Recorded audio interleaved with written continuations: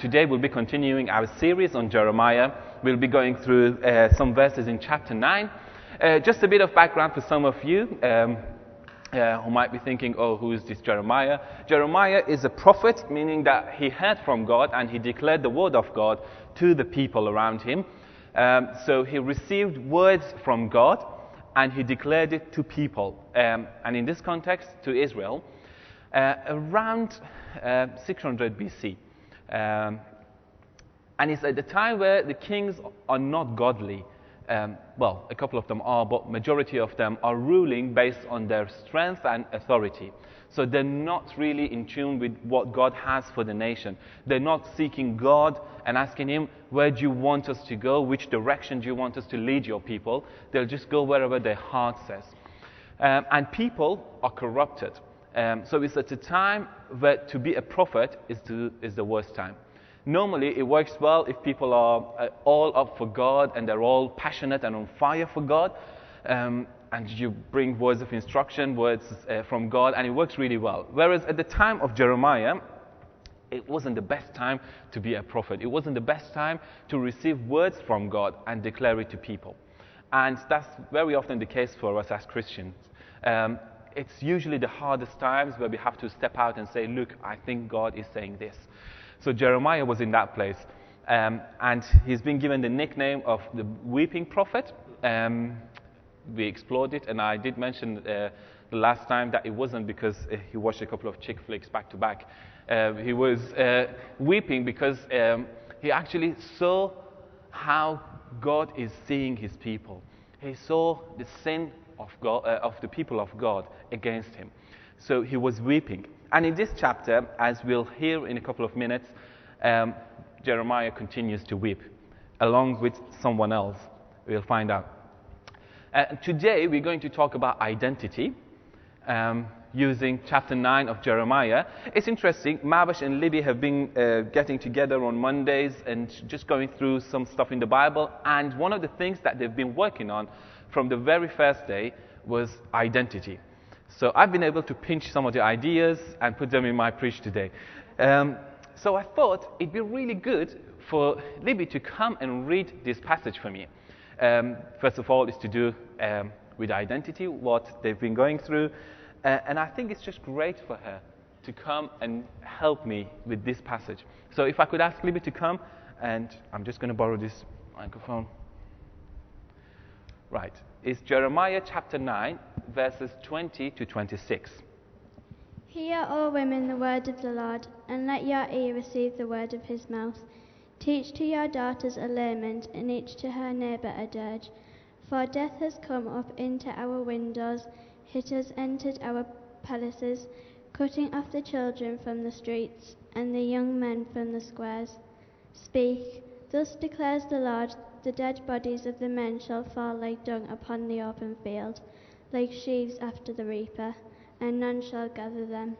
Thus says the Lord, let not the wise man boast in his wisdom, let not the mighty man boast in his might, let not the rich man boast in his riches, but let him who boasts boast in this, that he understands and knows me, that I am the Lord who practices steadfast love, justice and righteousness in the earth. For in these things I delight, declares the Lord. Behold, the days are coming, declares the Lord, when I will punish all who are circumcised merely in the flesh. Egypt, Judah, Edom, the sons of Ammon, Moab, and all who dwell in the desert, who cut the corners of their hair, for all these nations are uncircumcised, and all the house of Israel are uncircumcised in heart. Amen. Thank you.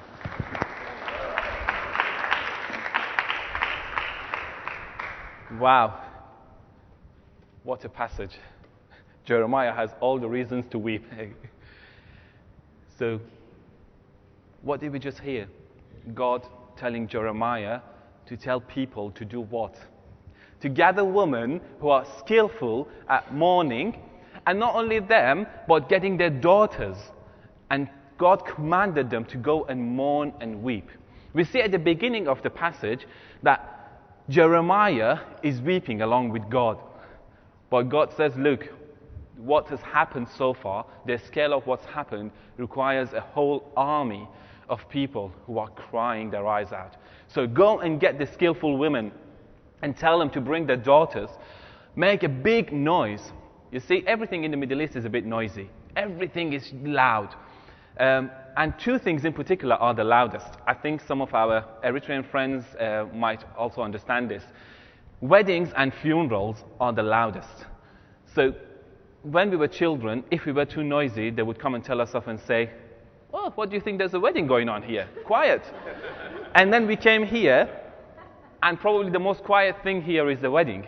So as much as I love you guys, I don't think you're very good at weddings and funerals. And I'm saying that with all the love I have for you. But just to give you a bit of a context for what Jeremiah is saying to people here, what God is saying to people through Jeremiah. He's saying, look, you think you're loud? You think you're loud in your funerals? You think you can mourn really well? Get ready for this. Get the women who are skillful at doing this, women who are professionals in mourning.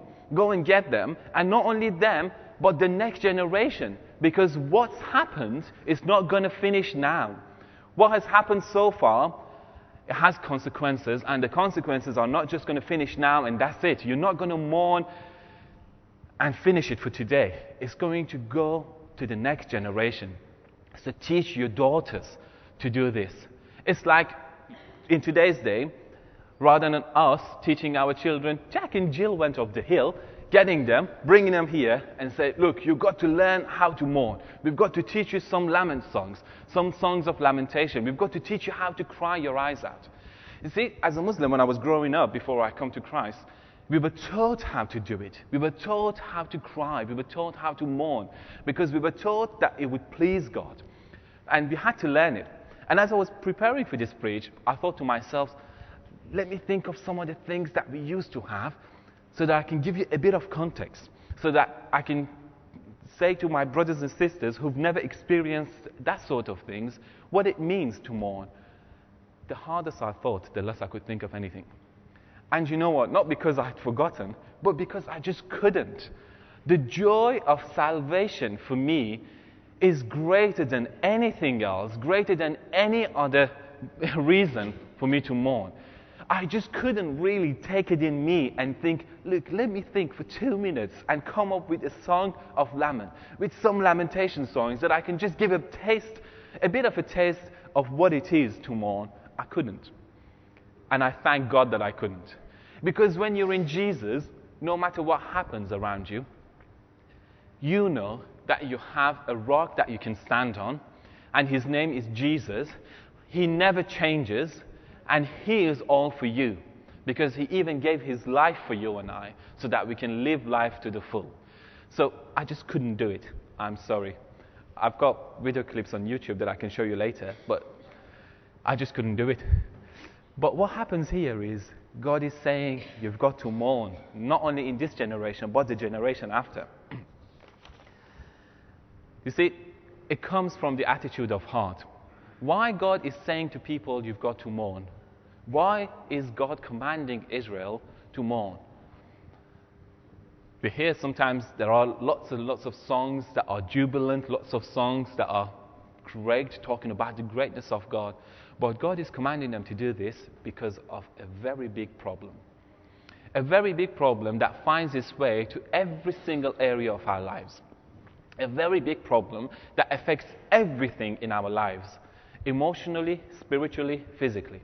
And that's called sin, S-I-N. It's what God hates. He can't tolerate that. So God is saying, because of your sin, you've got to mourn. Now, we've got to be careful not to forget the context and where it's happening. God is saying, because of your sin, you think you are my people. You think because Abraham was your father, you could do this. You think because of this and because of that. You think you don't know. You think you are the chosen people and therefore you can do whatever you want. You just have to behave in a certain way, and that's called religion. You just have to be religious and that pleases me. No, you're wrong. It's the attitude of heart that matters. It's what's in your heart that matters. What you have here that really matters. You've heard lots of schools of thought trying to introduce God or gods. You've probably been through lots and lots of them. You've probably been taught lots of them in many different settings. So sometimes people say, oh, let me introduce God to you in this way. You can create your own God. Well, if you create your own God, then he's not God anymore, because he's created, not the creator. Some schools of thought say, you've got to think positive. And God will do this for you. And this is your God. And you can be the God of your life. That's blasphemy. That's what the Bible calls blasphemy. You can only know God through his word. There is only one God, and there is only one way to know him, and that's through this. God has decided to reveal himself to us through this, in his sovereignty. So if you want to know him, come to him. If you want to know him, this will tell you who he really is, not what's in you. The problem is most schools of thought tell us to go and look inside, and that's where all the problem is. God is telling us, your heart is more deceitful than anything else. That's where the problem is. You look inside and you forget about the one who's up there. So we're going to look at who is God, because through that, in light of knowing who God is, then we really know who we are. If you want to know who you are, thank you, my brother. Oh, thank you. This is why you shouldn't have notes. Thank you. If you really want to know who you are, if you want to know your true identity, there's only one way you can find out. In light of who God is and how he's decided to reveal himself, you can know who you are. And there's only two identities. You're either in him or you're not. So you've got to make a decision. He will not force it on you. You can decide to know God, and based on that, you will know who you are. That's the only way to find out. You see, in here, the whole city is besieged by the army of a guy called Nebuchadnezzar. His name is almost as long as my surname, but not that long yet. So this king, he's ruthless, and he's come and surrounded the city that supposedly the people of God are in there, and he's not letting anyone in or out. Why is he doing that? Because he wants to take over the city, but he knows he has all the power to do that. He's just doing it slowly. And of course, it's God's timing as well. So what happens is people in there, inside the city, have got different choices. They can either trust in God, listen to what he says through Jeremiah, repent, and then leave it to his sovereignty, or they can trust in their own king, who doesn't know what he's doing really. And that's what most people try to do. So they trust in their king, saying, he'll get this guy out, he'll send him back to Babylon. We'll even go there and take over their city and bring all the gold and everything else back. No one else can stand against us. There's no one who can really stand against us. We are the people of God. We've got a king. They've forgotten that their actual king is Jehovah. Their actual king is God. And they are supposed to represent him in their lives. So they put their trust in their king. And God says, now, it's all happening. Your children are not going to be singing in the streets anymore. Because death is coming. And it's not just going to come in the streets. It's going to come into your homes. So be prepared. Be prepared like you've never been prepared before. Be prepared to see the worst scenes of your lives ever. Nothing like we see in the news today. Be prepared, because death is personified now. Death is going to be present, and it's going to be present all over. Death is coming, crawling through your windows, inside your houses. There's no way you can get away from death. Be prepared to mourn. How sad is it? Can you imagine hearing these words in those times? What would your response be? Would you think, this guy again, he's come back with some words. Can you ever talk a positive word? Can you ever say something nice? No wonder your whole family don't want you. No wonder you're not accepted. Say something that the king actually likes. He might even give you a good job. You never know. Because we know your father, we know your family. Can you say something positive? But Jeremiah is speaking the truth. Death, this grim reaper who's come to reap what people have sown, is there. This is what people have done. And it all goes back to identity. It all goes back to relative priorities in life. Now it's going to get a bit personal and about you and I. Where do we put our trust in? Who are we trusting in? Where is our identity? When you talk about identity here, it reminds me of ID cards and lots of other things. And identity is a big thing in today's society, particularly here in the West. It's like words like identity theft, identity crisis, and lots of other things, which I think are relevant. You've probably heard of them before, but what do you think about your identity? Where do you stand in light of God? In light of knowing who God is, where do you stand? Are you going to put your trust in Him? Are you trusting Him and Him alone in every circumstances in your life? Or you're not so sure yet? If you're not sure, I want to encourage you to come and put your trust in Him. Because He alone is God. Because once you put your trust in Him and once you know Him, then you will really know who you are and who He's made you to be. As I said at the beginning, we were all born for such a time as this. Once you get to know Him, He'll tell you what your plan and purposes are. He'll tell you what His purposes are for you. He'll tell you what He has for you in store. And whatever it is great. Remember, I didn't say it's going to be easy, but it's going to be great. Because all my problems started after I came to Christ. But it's great. I would never think about it twice. I would not want to exchange it with anything else. Because what you gain from it is far greater than what you give. You get to be friends with God. You get to walk with Him. You get to have His presence, the Holy Spirit in you. What else could you want? You get to get directions from Him. You get Him to lead you. This is the greatest joy in my life, and I'm sure in the life of anyone who's given their life to Jesus. If you haven't, today is the day. Today is the day. No strings attached. He wants to be your friend.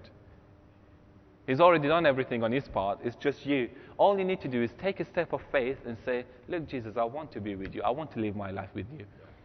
Invite Him into your life, because that's what I did. And He will respond.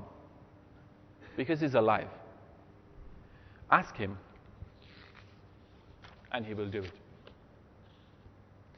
You see, in this situation now, with war, with Nebuchadnezzar and his army around the city, and with the king of Israel being useless and not being able to do anything to stop Nebuchadnezzar and his army, with people starving, nothing coming in the city, nothing going out, God is saying something else.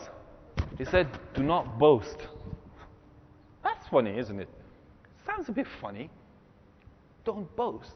I mean, come on, that's probably the last thing we would want to do in the times of war. Don't take pride. Who would take pride? I mean, imagine there's war going on and you're in the streets and you're walking along and you're taking pride in your statue. You're taking pride in your wealth and what you have here at home, stored at home. No, you'd run for your life. But God is saying to them, do not boast in three things. And these three things are great. In fact, they're gifts given from God. But if they are your identity, then they become corrupted. They will corrupt you. So God says, whoever is wise, don't boast in your wisdom. You know what? Because the wise of the Israel, they've come to realize that they're nothing but fraud. They were wise. They thought they know it all. They've got it all planned. The religious guys thought, well, we're doing this and we're doing that, so God is pleased. No matter what goes on in our hearts, we're doing the ritual side of things, we're washing the proper way, we're killing a lamb at the right time of the year, and we're doing this and we're doing that. We're wise. So it doesn't really matter what goes on in our heart. We're wise. God is saying to those who think they're strong, say, don't boast. Because they've already been proved wrong. If you're strong, you'd protect the city. I can imagine none of them would go and dare to even look at the soldiers outside the walls, just to see how many there are. So, two gifts given from God, wisdom and strength, and yet people have found their identity in those gifts, and they've gone astray. And then the next thing is wealth, riches. God says if you're rich, don't boast in your riches, in your wealth, because it's not going to help you. Because people thought in those days that if they had these three, they'd be well off and they'd be okay, they'd be protected. But the wealth of a person is not going to help him at that time. But what God does is, He lists three things and He says, don't boast in them. And then what He does is, He says another three things and He says, these will please me.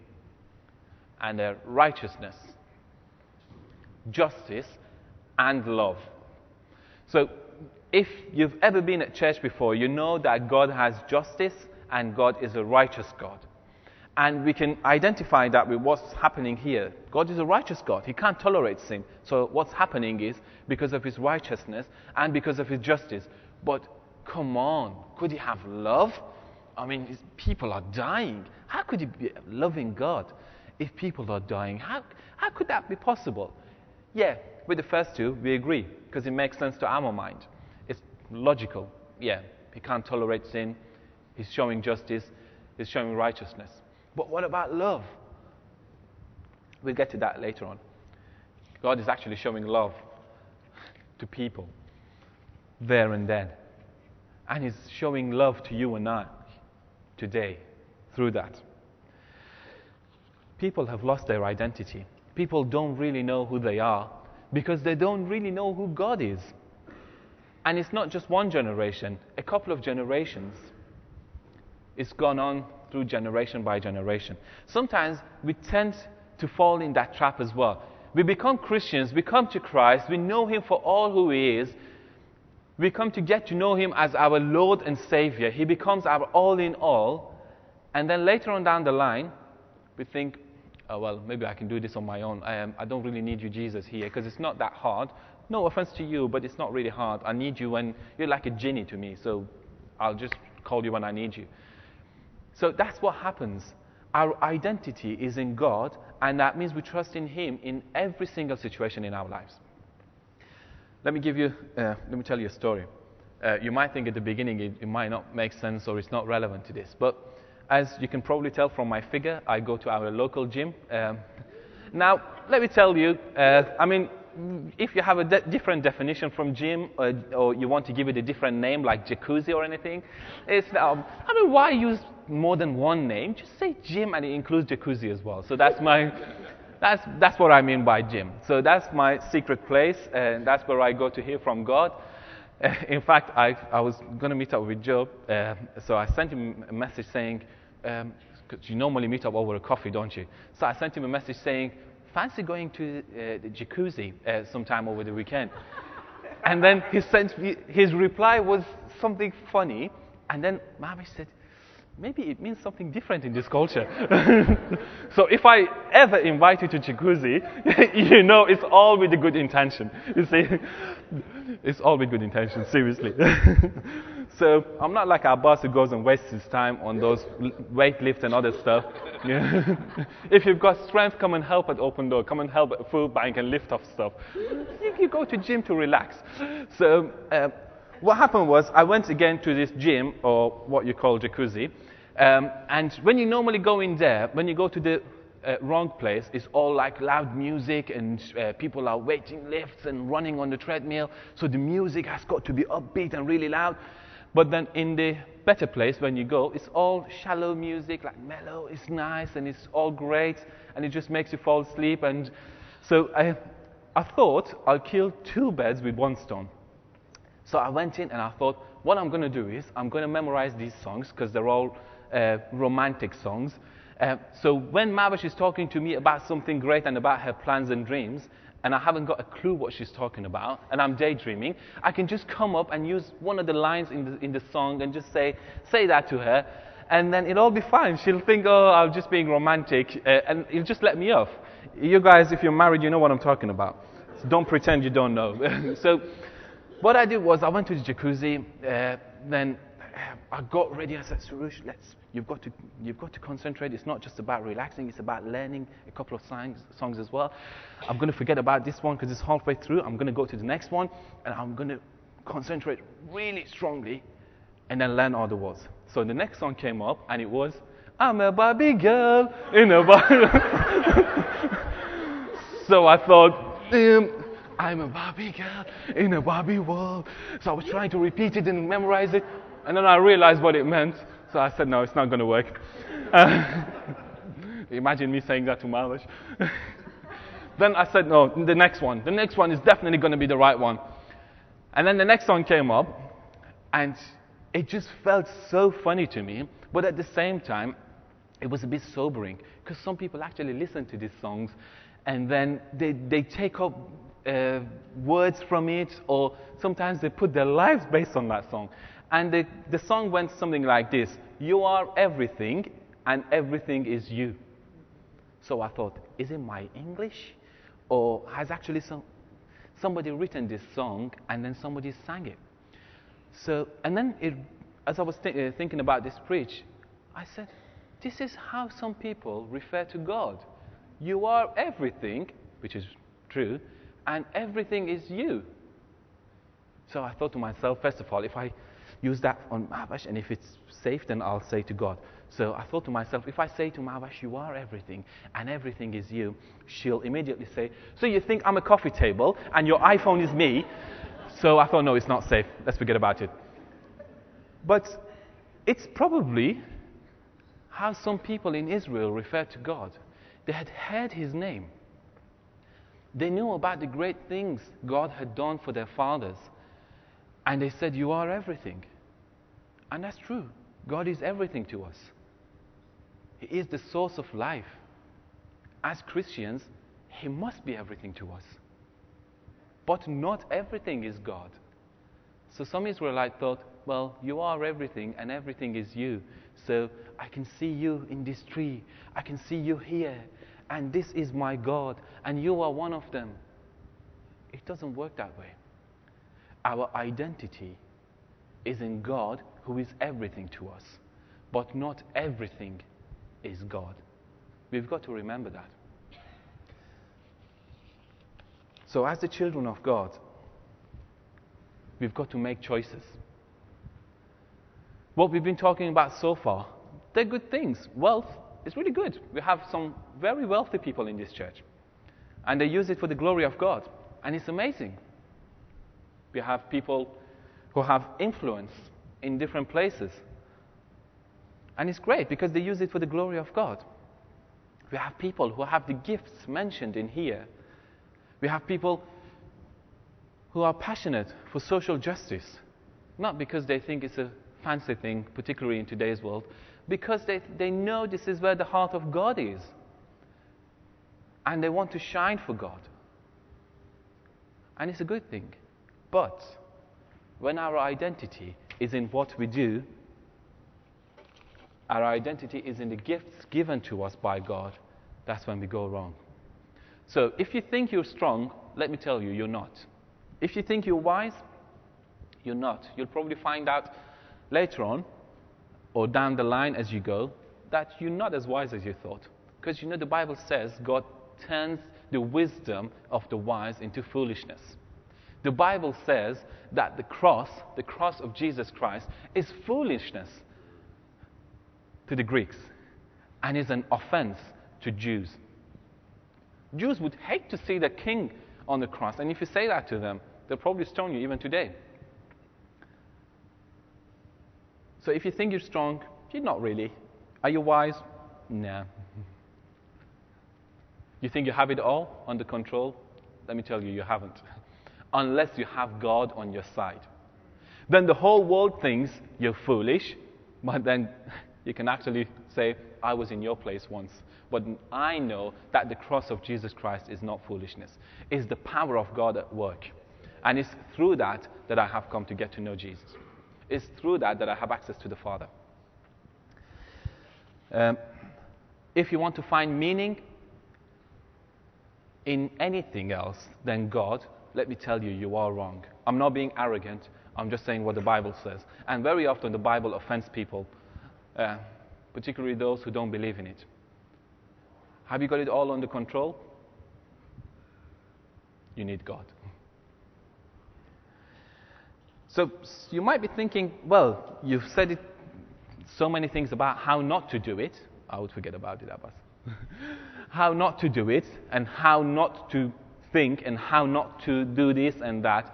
So how do we do it then? Because that's the problem, you see. Very often in the world, people tell us this isn't right, that is not right, and they don't tell us how to do it right, particularly when you're at school. But how do we do it right? The Bible has the answer. And you know, when you're in a Christian setting, you have a question, no matter what question it is, whether it's from the Bible or whether it's geography, maths or whatever, there is guaranteed, almost guaranteed, that there is someone in the room shouting out Jesus at every single question, thinking that he is the right answer. And of course, he's the answer to everything, but the Bible also gives us more detail. So Jesus is the answer, but let me tell you how he is the answer. Because in 1 Corinthians, we read, the Apostle Paul is saying what I just said about the cross. I didn't say it from myself. I'm not that wise. I know I'm a bit, but not that wise. So Apostle Paul is saying, if you look at the cross, Greeks think it's just not logical. It doesn't make sense. We know philosophy, and based on what we know, it's just not right. It doesn't make sense. Jews come and say, Messiah is great, and when he comes, he crushes the nations, and he will crown us. So, did Jesus do that? No, he died on the cross, so he can't be the Messiah. What Apostle Paul says is that, yes, you think these things with your head and with your mind, but let me tell you, everything in the Old Testament is pointing to him, Jesus Christ, the Son of God. And for Greeks, you think you know it all, you don't really. Come and have a look. Come and sit down here. Come and talk to the fountain of wisdom. So this is how we do it. You go to Jesus and you say, you are the answer. I want my identity in you. I want you to be my everything. I want you to be my all in all. I want you to give me my identity. You see, for years I was looking for my identity because I grew up in a part of the country where it wasn't my hometown. So I was always thinking, who am I?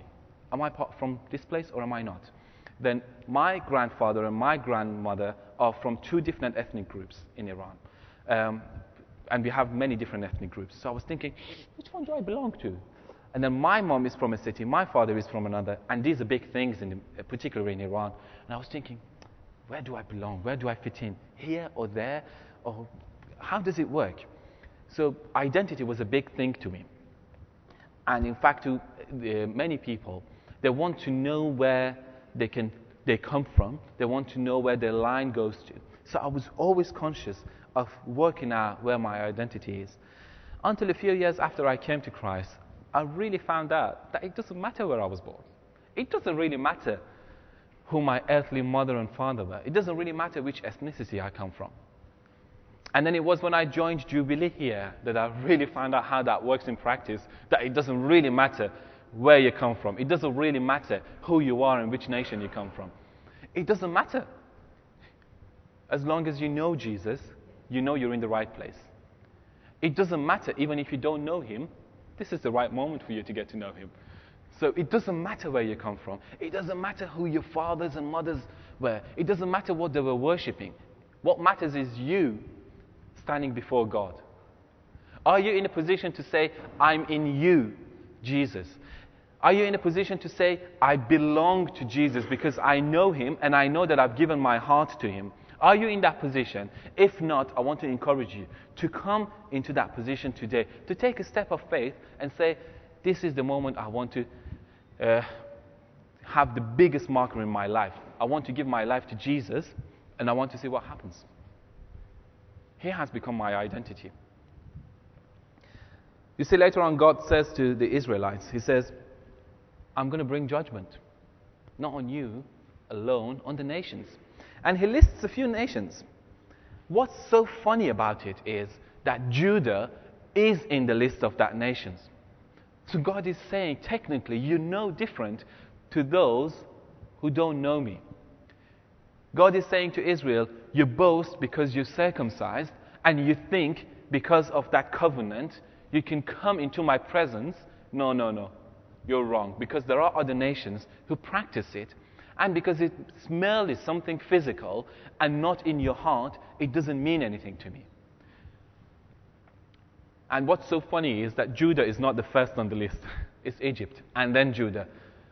So God is saying, you're really no different to any other nations. It doesn't really matter whether you do this or you do that, because your heart is not in the right place. To me, you're the same as the other nations, and not even on top of the list. You're just one of them. What matters is the circumcision of heart. And it wasn't something new to Jeremiah. I think it's in Deuteronomy, we read about it, that God says that's what he's interested in. So God is interested in the circumcision of our hearts. Can we really say that we are truly him, we belong to him in our hearts? Is his place in our heart? Does he live in our hearts? Or is it just merely something physical? That's what Marish and Libby put together. Heavenly passport. Are you able to say these things? Are you able to say that I am a child of God? Not because I was born into a Christian family, which is a great thing, but because at one point in my life, I came to Christ and said, you are my God, and I am yours. Are you able to say that you are an ambassador of Christ because you believe in him and you trust in his word, and because his word says that you are an ambassador, you are to be sent, this is me, this is who I am. Government, I love that. You know, because when you're from a different nation, you understand the difference between different governments. But the Bible says the government is on his shoulder, the shoulder of Jesus Christ. Are you able to say at this point in your life that I belong to a government that Jesus is the head of? If you can't, I want to encourage you. Don't let today pass by without you going to him and say, look, I want you to be the government. I want to be your child. Many of us might not understand the significance of having a father, either because we didn't have a good experience with our earthly father, or we didn't see our earthly father, or for whatever reason we didn't have a good relationship. But this father is far greater than any other.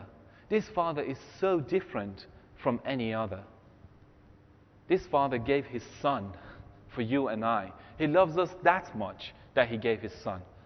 So no matter what your position is on fatherhood, no matter what your experience is about fatherhood, you might be a father yourself and you think, I'm not a good one. Then trust in Jesus. He'll make you into a good one. He'll teach you how to teach your children the ways of God. He'll teach you how to bring up and grow your children in God. So if you don't know him today, don't miss this moment. So as Christians, what do we boast in? God says, don't boast in this and that, in your wisdom, in your strength. What do we boast in? What do I have to boast in? My mother says, what you have done, becoming a Christian, has brought shame on me. And I've got nothing to boast about now. You're the firstborn son, you're the only son, and I've got nothing to boast about when I talk to others. What's your achievement in life? Every time I call and you don't answer, you call me back a couple of days later and say you were in a church meeting. Every time I call, you say you were away because of this and that. So what have I got to boast about you? What's my answer? What would you answer? Boast in my God. Boast in Jesus Christ. Take pride in the fact that you know your son belongs to Jesus Christ, to the one who is greater than any other. And come and join me in the journey. So, if you ever hear people saying this about you, I think this is the best response. If they say, well, what have you gained? What can you take pride in? What are your achievements in life? You know, my achievement is nothing. I haven't got anything to take pride in. I've got nothing, seriously, nothing at all. But my pride is in my God. And I don't say that because I've got nothing else to take pride in, because people of Israel didn't have anything to take pride in, but they still took pride in falsehood. There are lots and lots of things around us that we can take pride in, but choose to take pride in Jesus, in the cross of Jesus. That is foolishness to the world, but to us is life. Because if you know him, then you know without the cross, we would not be a family. If you know Jesus, you would know that without him dying on the cross and rising from the dead, we would not be together today. We might not even be friends, let alone brothers and sisters. So, where is your identity? Is it in your strength? Is it in your wisdom? In the fact that you think you're a good person? You're fighting for justice in the society? Let me tell you, social justice doesn't mean anything without God in it. If social justice doesn't show the heart of God, it doesn't mean much. Of course, it's good to help people. But the first priority for us is to shine for God as Christians. So you think you're strong? You've seen what's happened to the strong. You think you're wise? You know what happens to the wise. What are you going to do today? What's your response to it? Where's your identity? Are you able to say, this is me? If this is you, then all you need to do is to worship him. Lift your hands up and worship him, regardless of what situation you're in. If you can't say these, then I want to encourage you. Don't let today pass by. If I could ask the worship team to come up, please. I think Raj has got something to share with us. I don't normally interrupt in the sermon, but I just felt this passage has been on me for at least a couple of days, and it fits in so much with what Sarush is saying. And I want Sarush, this is a sobering moment for us. What we've just read and what Sarush has just brought is a sobering moment for us. We're going to take the vision, our 4-hour vision of Jubilee into the world as God wants us to. What Sarush is saying this morning and what Jeremiah is speaking to us over a church, this is a very important moment. As we go into a gift day, as we go into everything that comes out of the 8 months of planning and praying and with eldership teams, with leadership teams, this moment is very important for us. And I just felt this is the passage that God gave me, and I'm going to allow Sarush to unpack it and pray into amongst us. But this is what Jesus said at the end of the book to the church at Ephesus, which was an amazing church. The Apostle Paul planted it. He was like, it was a very good foundational church. And this is what Jesus says, and it's very sobering. And I feel God wants us to hear it this morning because it's very much rooted in what Sarush is saying about identity. It says this: "These are the words of him who holds the 7 stars in his right hand and walks among the 7 golden lampstands." These are the words of Jesus. When it says this to the church at Ephesus, a good church: "I know your deeds, your hard work, and your perseverance. I know that you cannot tolerate wicked people, that you have tested those who claim to be apostles and are not, and have found them false. You have persevered and have endured hardships for my name, and have not grown weary." Good church. Good church? Mm-hmm. "Yet I hold this against you, that you have forsaken the love you had at first." That you have forsaken the love you had at first. Consider how far you have fallen. Will we take that seriously this morning? Thank you, Raj. Thank you, Raj. I think the word speaks for itself. Where are you when you stand before Jesus? Do you love him even more than the first day? Where do you see yourself? This is a sobering word. Do you identify with it? It's okay to say yes. You don't have to shout it out loud, because we know we have a God who's gracious. All we need to do is to approach him in confidence. This is what the Bible says. Go before him in confidence, knowing that he responds to us. Jubilee, where is your heart? Is it in line and in tune with what God has for us? Or you're not so sure because you've been walking with him for a few years and you think, I've done my bit. I don't think any of us are done. Because the word is to be fulfilled, yet even more, that the Spirit of the Sovereign Lord is upon me. In fact, it's upon us, because he has anointed us to preach the good news. It's nothing special about us. It's His anointing. Are you up for it, Jubilee? As Raj says very often, it's not easy, but scary, or it's not easy, but it's great. I have found it not to be very easy to take the Word of God every time, to be walking with Jesus in every single step of your way in your life. But it's great. So let us respond to the words, knowing that God is gracious and His love never ends for us. Shall we all stand up together?